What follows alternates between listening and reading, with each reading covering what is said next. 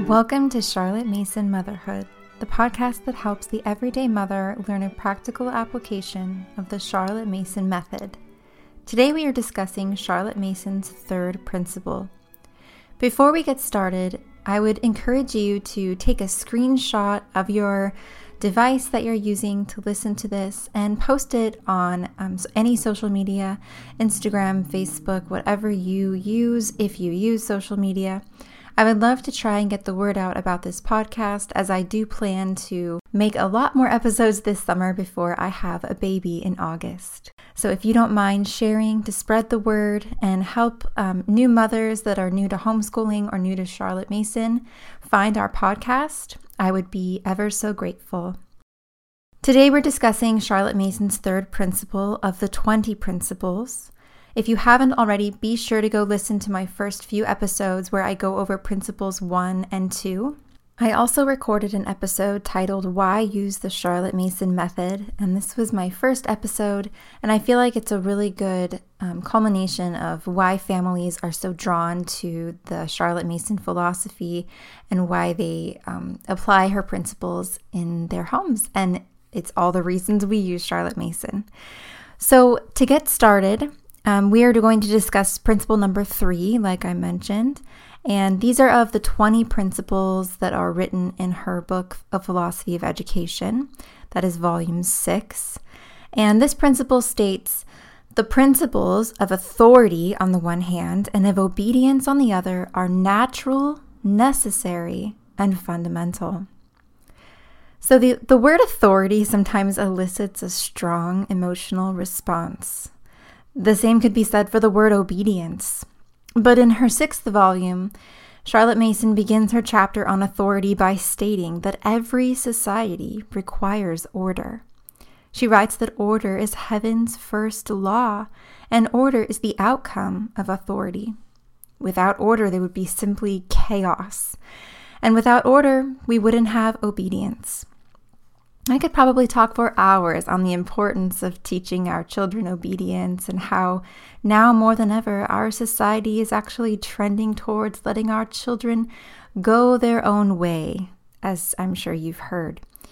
You may be familiar with the popular phrase, you do you. At least, me being a 30-something, I still remember hearing that often. But it doesn't work for children who need guidance and support. Mason writes that children must learn obedience, and guess whose job it is to teach it? So why should we as parents teach obedience?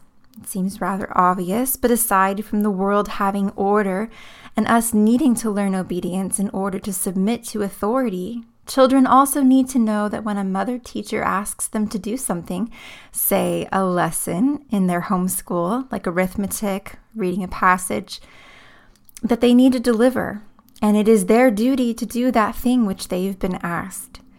It seems obvious, right? But I've actually had several new homeschooling families ask me, how do you get your children to sit down and do lessons every day at the same time? What's your secret? My answer, well, it has 2 parts actually. Obedience on the one hand, and it has to be taught again, and enthusiasm from the parent on the other. But our children have to know that we mean what we say. Mason reminds us of the feast that we as mother teachers will want to provide when we sit down to do lessons. She says, our chief concern for the mind or for the body is to supply a well-ordered table with abundant, appetizing, nourishing, and varied food, which children deal with in their own way and for themselves. I love that she mentions this because it is one of the keys to getting our children to sit down and feel engaged. And she talks a little bit more about this in her 4th principle, the sacredness of the person, and how when we sit down to teach our children, we want to appeal to their desire for knowledge. And I talked a lot about the children as a born person in my 2nd episode, so you can go check that out because principles 1 and 4 really go hand in hand. But something I've noticed about Charlotte Mason's work is that she does repeat herself often. And one of the things she constantly reminds us of as mothers and as teachers is that the child is a person that we need to appeal to and has a natural desire for knowledge. And this natural desire for knowledge is what we are trying to tap into as mothers. But back to principle number 3, authority and obedience. Again, very scary buzzwords, but I'm going to break it down for you in just a few simple tips that may help assist you when you are trying to teach your children that the world does have order and that it does necessitate authority, and that you as the parent and the teacher require authority. Now, don't mistake this for authoritarian. Because if it were an authoritarian parenting style or teaching style, that would require high demands and a low response from the leader or the parent. And that is not what we are saying. In fact, my first application tip that I'm going to give you is that adults have to answer to authority too. And Mason mentions this in her book, A Philosophy of Education. She says, "The sense of must should be present with children. Our mistake is to act in such a way that they only seem to be law-compelled while their elders do as they please." My daughter has actually said this to me before. She said it would be fun to be a mommy or a daddy because mommies can eat however much ice cream they want. To which I replied that I have to listen to my own stomach. And if I were to eat an entire tub of ice cream, I would probably feel sick. So I too have my limits. But Charlotte Mason is sure to explain in her book that adults have a responsibility to submit to the ultimate authority. She mentions that, like children, parents see that he too must do the things that he ought, and therefore that regulations are not made for his convenience. And then she says, "I'm assuming that everyone entrusted with the bringing up of children recognizes the supreme authority to whom we are subject." And she goes on to say that without this recognition, I do not see how it is possible to establish the nice relation which should exist between teacher and taught. Our duty is to follow the commands of God. He is the one that has entrusted these children into our hands. It says in 2 John 1:6, in the Bible, of course, "This is love, that we walk in obedience to his commands." And we have a responsibility to follow our Savior, to follow God's rules and commands for us. And we have to submit to his authority just like our children will someday too. But we are serving as that trainer, that guide, that philosopher, that friend to teach our children how to exist in the world we're in now and how to submit to the ultimate authority, just like we are. So it actually takes a lot of pressure off of us as parents. And I've had to say this to my daughters before. We can say to our children, well, you have to obey because I have to obey. If they ask you why do I have to obey? Well, I have to obey too as the mother. The Bible instructs me to. It really is so simple when you frame it that way for them. And usually no further explanation is needed after that.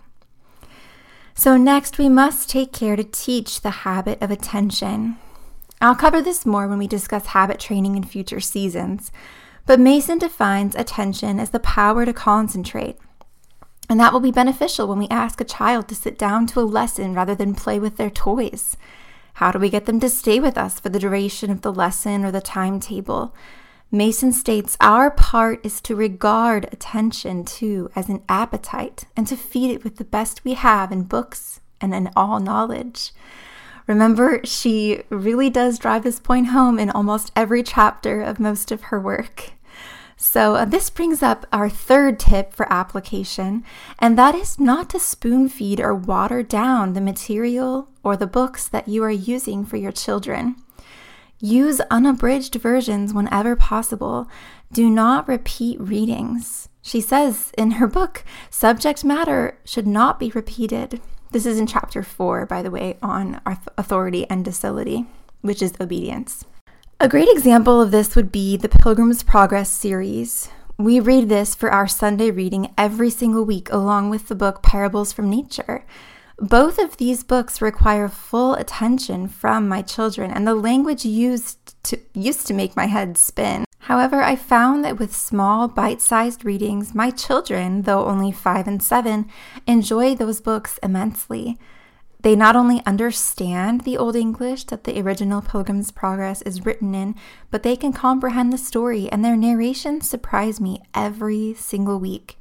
Especially when my youngest daughter, who was just 4 when we started it, and she found the story itself so captivating that she didn't mind the thous and thys. I often reflect upon how I almost picked up the easier version, Little Pilgrim's Progress, and feel relief that I chose to stick with the more difficult original version. I love what Charlotte Mason says about this. She says, educated mothers know that their children can read anything and do not offer explanations unless they are asked for them. So we've talked through what obedience and authority are. We've discussed how they look for us as mother teachers. We've addressed that we are all subject to authority, the ultimate authority. We know that if we want our children to learn obedience, we must keep our lessons engaging, full of living books, rich in language that interests and challenges them. And lastly, fostering the habit of attention is a wonderful avenue for establishing this principle in our homes. I hope that today's episode has offered you a greater understanding of the third principle. Join us next time to discuss another one of Charlotte Mason's educational principles, the atmosphere.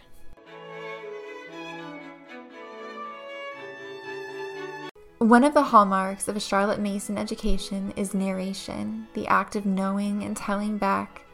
At the end of each episode, I ask that you either write down or tell a friend, your mom, your husband, whomever, about what you learned from today's podcast. You can also share on Instagram and tag me so I can read your narration. It is my hope and prayer that whatever you gathered from today's episode blesses you and your family.